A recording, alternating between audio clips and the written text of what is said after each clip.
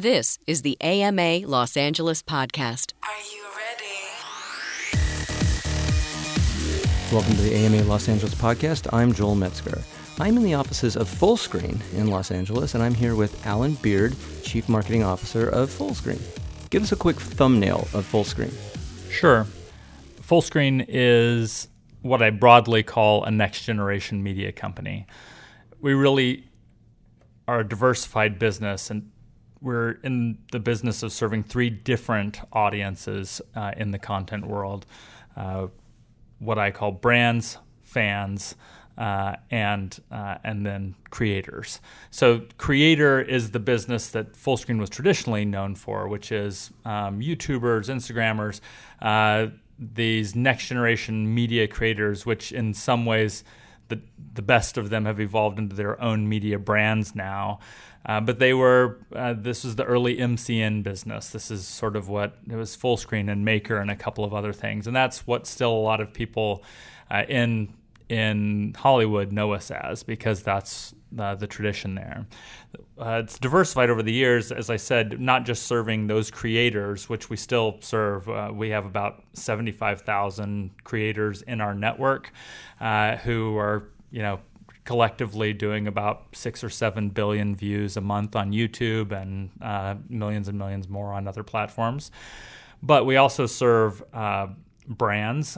So we have a whole agency division. That's actually how I arrived at Fullscreen, by building up a social agency called McBeard, and then Fullscreen acquired McBeard, and I became CMO of Fullscreen after the acquisition. So there's a whole agency group that works with hundreds of brands doing social media content, strategy, influencer content, branded content. We have a branded content studio that creates stuff for big brands, and so it's diversified that way. We also own a company called Rooster Teeth, which we've mostly left alone because it is a tremendous what I call the fan play. It's a community, and if you don't know Rooster Teeth, it's a fascinating case study all on its own. And I could spend an hour just talking about how different Rooster Teeth is than nearly every other media company, and why every big media company that talks to me and learns about Rooster Teeth says, how can we get some of that magic going for us? And I'm talking about the biggest media companies in the world. So there's something special going on there, but it is a community fan play, and we continue to focus on that community and fan experience. So again, creators, brands, and fans. Well, let's say I'm a creator. I'm a content creator. I'm on YouTube. My views are rising, and I want to level up, and I get into bed with you guys. What can I expect as we go through? The top creators in our network often have sort of the suite of things available to them. Everything from a team helping them optimize and get more views once they're hot and they're growing, making sure that they get to their potential when it comes to creating an audience. The second thing that's most natural and happens every single day is connecting really interesting, hot, fast-growing creators with brands that want to reach their same audience. And not just connecting them, hey, you guys should do this, or selling a creator, because that's not how it works. It's really finding a match between what the creator wants to create, what is natural to them, and what the brand is willing to let them do. Because in an ideal world, and we can come back to this if you want to, but in an ideal world, you don't take the creator out of their natural environment and their natural thing. Instead, a brand comes in and supports that. And that's the way that their fans actually receive that as a bonus, a benefit, a value add from the brand, instead of a twisting of that creator in order to serve some commercial purpose. And there's a fine line there, but it's one that we do hundreds of times a year, and part of the reason why great creators continue to come seek us out to really work on that type of thing. We also have original shows that we do, and some of our top creators and fastest growing creators have landed their own shows. Even some top podcasters have come over to create the video version of their podcast with us. And that's everyone from Shane Dawson, Tyler Oakley, Grace Helbig, big names that are in the sort of crossover realm of They started as YouTubers. Now they're sort of becoming household names, and they're still seeking us out because we give them an opportunity to raise their game without trying to change who they are. So your company's weighted towards younger audiences. Give me a comparison of how these new generations are using content compared to an old geezer like me from Gen X. You are old. Thank you. We are weighted toward young audiences, and some of that's intentional. Mostly that's a matter of young audiences have migrated toward YouTube. One of the things that we find both endlessly anecdotally, but also in original research that we've done for the target audience, is that for the teenage group and even the younger end of the millennials, because millennials are older than most people think. People throw out millennial as if it means everyone under 30, but really millennials now are in their 20s and 30s, and then this next generation, Generation Z or whatever we're going to end up calling them. We always joke that Generation Z is absolutely the most lazy name we could name them, because Generation X meant something, but then we're like, oh, the next one's Y, and then Z comes next in the alphabet. But hopefully they'll earn some name that's more interesting over the course of time. But when you look at the teenage audience, overwhelmingly, I should say, the research points to them that they would give up cable, that they would give up Netflix even, they would give up all those things before they would give up their social media and especially YouTube as their consumption engine. And so we continue to pursue working with great creators because that's where the audiences are going. And we continue to pursue creating for social platforms because that's where the young audience is. And even on our agency side, we do a ton of work with the entertainment industry, TV networks and movie studios. And our specialty there is helping them find a way for their stories, their IP, to connect with younger audiences who are spending all of their time on social platforms, interacting not with the studios or the networks, but with each other, with their friends, and finding a way to make that storytelling naturally connected fan to fan, not just fan to brand.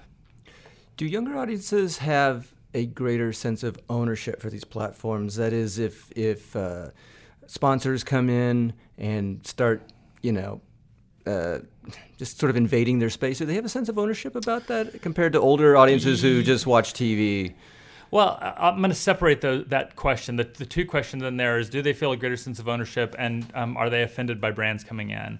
So I think, yes, undoubtedly they have a greater sense of ownership, and you hear that even in common language. They say, check out my Snapchat, my Facebook, my Twitter, my. They talk about it as if they own it, that is their publishing channel. The mentality of it is the same way that someone who's the head of a network or the head of a studio says my studio. They think of that thing as being theirs, in that they control what content goes there. They decide what's good. They decide what gets a heart, what gets a like, what gets a retweet. They curate their own sort of network experience, if you want to think of it on a micro level, right?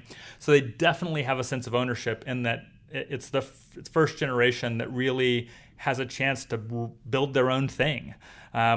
When I was a kid, I watched whatever was on the 3 or 4 TV stations that we had. And if you wanted to see something, then you better be in front of the TV when it was on, because you couldn't control nor predict what the rerun schedule would be. Well, now kids have, even over TV, they feel like it's theirs. So there's definitely a greater sense of ownership. Now, we're seeing a shift in our research between millennials, who for the most part have had a little bit of a chip on their shoulder about brands invading their space, right? They feel like, and this goes even back to the beginnings of the World Wide Web, where the purists didn't want brands involved. They didn't want banner ads. They didn't want brands. They were going to ruin everything. And in some ways, brands did ruin a lot of that stuff, that in terms of the feeling. But you don't, as someone who experienced the beginning of the World Wide Web, I don't want to go back to that age ever. And you don't get there without having brands really invest in making it become something. And so what we're seeing is that this teenage generation, Gen Z, is much more open to branded content. But it's mainly because, in my opinion, brands are getting much smarter about not quote unquote ruining it, meaning they understand that their role as a brand is to fuel the fans, to give them stuff that they love and want to talk to each other about, and not to interrupt, which is the primary paradigm of the last generation of media. If there's a great TV show, well, every 7 minutes or whatever, we're going to interrupt it with a commercial break. And we all sort of buy into that construct because, hey, somebody's got to pay for it. That's the way things work. And we didn't have any other choices when we were kids. Now everyone's got choices, and so brands have to be much smarter, or kids have filters, whether they think of them as filters or not, but they have filters to make sure they never see that stuff if they don't want to. And so brands are getting much better, much smarter at creating content that their fan bases, younger fan bases, think of as value added to their lives. Let's talk about production values. Sure. It seems like younger audiences, well, all audiences, but younger ones in particular, they seem to be more and more forgiving towards production values. And then sometimes I've even seen like pretty big commercials shot as if to look like it was on an iPhone. Is that a trust thing? They're trying to garner trust because it seems like if the content is slightly homemade, then somebody's not trying to be a shill. I'm sure that's part of it. I think. Are you talking about when brands try to imitate the amateur look? As an example. I won't try to sort of psychoanalyze what each brand is trying to accomplish in this, but I do think that when you look at the overall landscape of video consumption, you see that an incredible amount of it is amateur.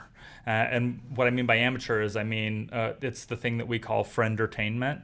It's like teenagers are watching, even if you just take Snapchat alone, like they're consuming almost all video from their friends. Yes, some of them are watching the channels, and you could ask Snapchat this, but I would guess that it's 80-20. 80% of the video consumption on Snapchat is friends sending videos to other friends, and it's terrible quality, a lot of it, right? Because it's shaky and it's whatever, but it's again, you're entertained by what your friends, and you want to keep in touch with your friends. It's about finding that and fostering that connection. I actually don't think most brands are going to benefit from imitating the style without finding the spirit. So if you have an overproduced, overwritten, sort of schlocky premise for a branded piece, and then you shoot it on an iPhone and put a little shake in it, that doesn't save the bad spirit of that piece of marketing.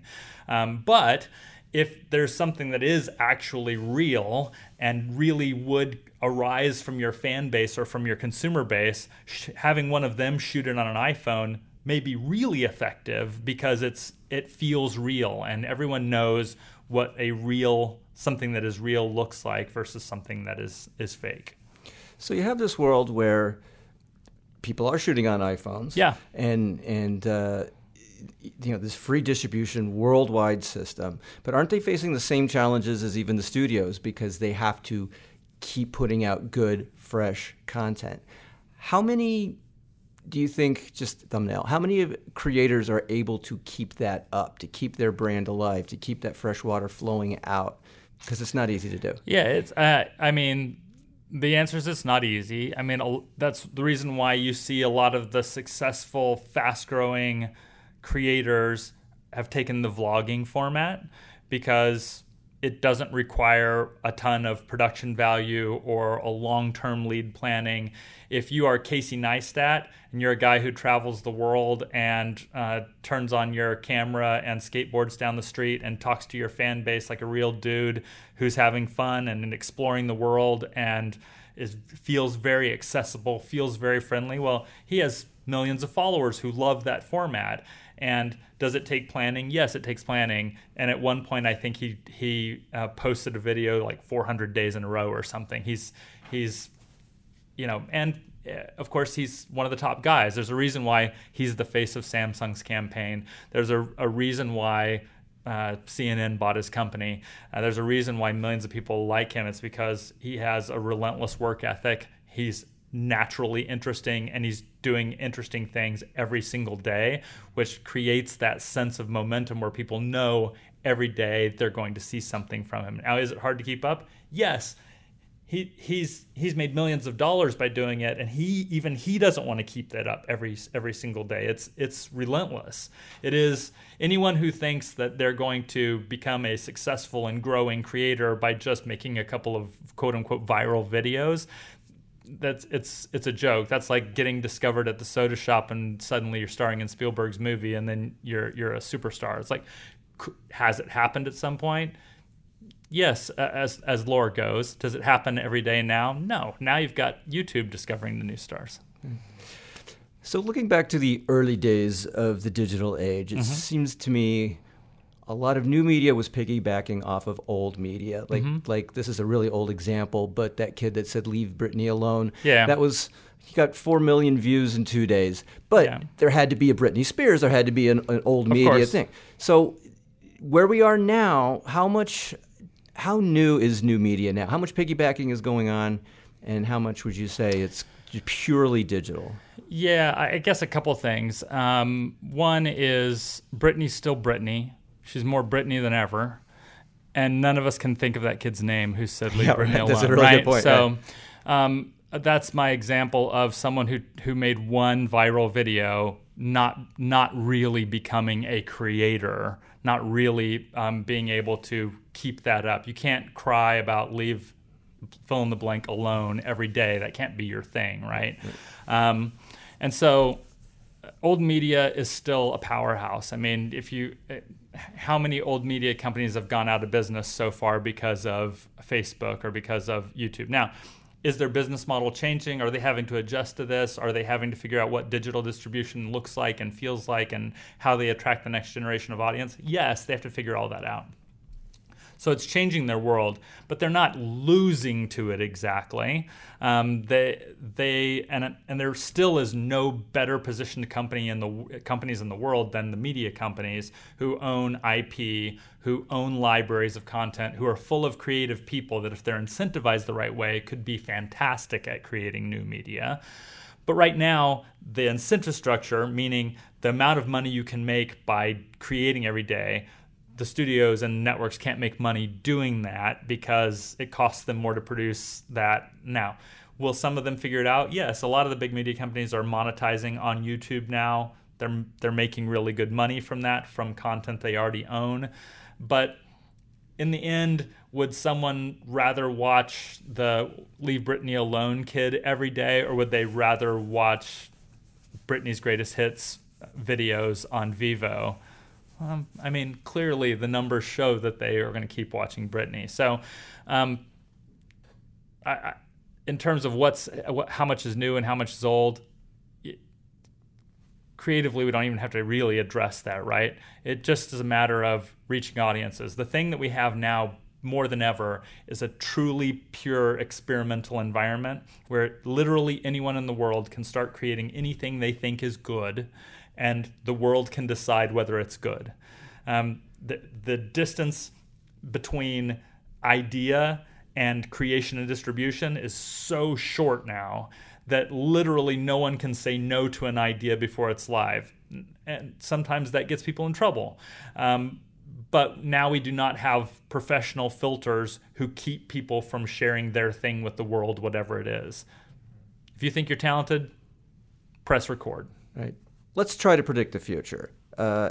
Obviously, new media is not going to just kill old media. Right. What do you think? Will one format absorb the other? Will they live symbiotically? Will they become something new that's neither fish nor fowl?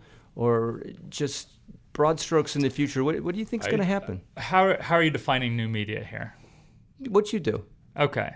So if the question is Fullscreen and companies like Fullscreen going to replace quote unquote old media, I don't see any evidence that that's going to happen. The history of media is experimentation, fragmentation, consolidation, refragmentation, consolidation. The best new media companies will either end up being acquirers of other new media companies and create for themselves, become their own giant group, or they will be acquired by traditional media companies who realize, these guys have figured something out that we didn't figure out as quickly. They got a big head start, Now we're just going to acquire them. You saw Disney acquire Maker. You've seen lots of the studios and networks invest in various new media properties. If you went around and looked at all the top digital publishers and new media companies, what you'll find lurking in their books is that Time Warner or NBC Universal or somebody has minority stakes in all of them, right? People are spreading their bets. There is no one in this town that is going to sit by and let new media just all of a sudden take their whole lunch. That they've learned, I think, a valuable lesson from Netflix, and I don't think that anyone's eager to let that happen again. And so you're seeing lots of investment, lots of cross-pollination. You'll see more and more acquisitions as the economics of new media come online. Right now, the studios know how to make money from a blockbuster movie. They don't really know how to make money yet from a digital short series or from a webisode series or something like that. And so, look, this is the beginning of this whole thing, not the end of it. And so I absolutely love, from a marketing business geek point of view, I love how many different people are trying to figure out a new model to make money making content and distributing it globally. And the ones that we know and could talk about here are just a tiny fraction of what's actually going on out there. And we're going to see innovation and more fragmentation and then more consolidation. It never will stop. It's only going to keep accelerating because it's so easy to launch a content company. It's very hard to build and sustain and grow one. And it often takes so much money that you need it to come from one of the established players who have a vested interest in making that thing work over one of the other things. So symbiotic, broadly. This has really been some great content. Where can people find out more about Fullscreen?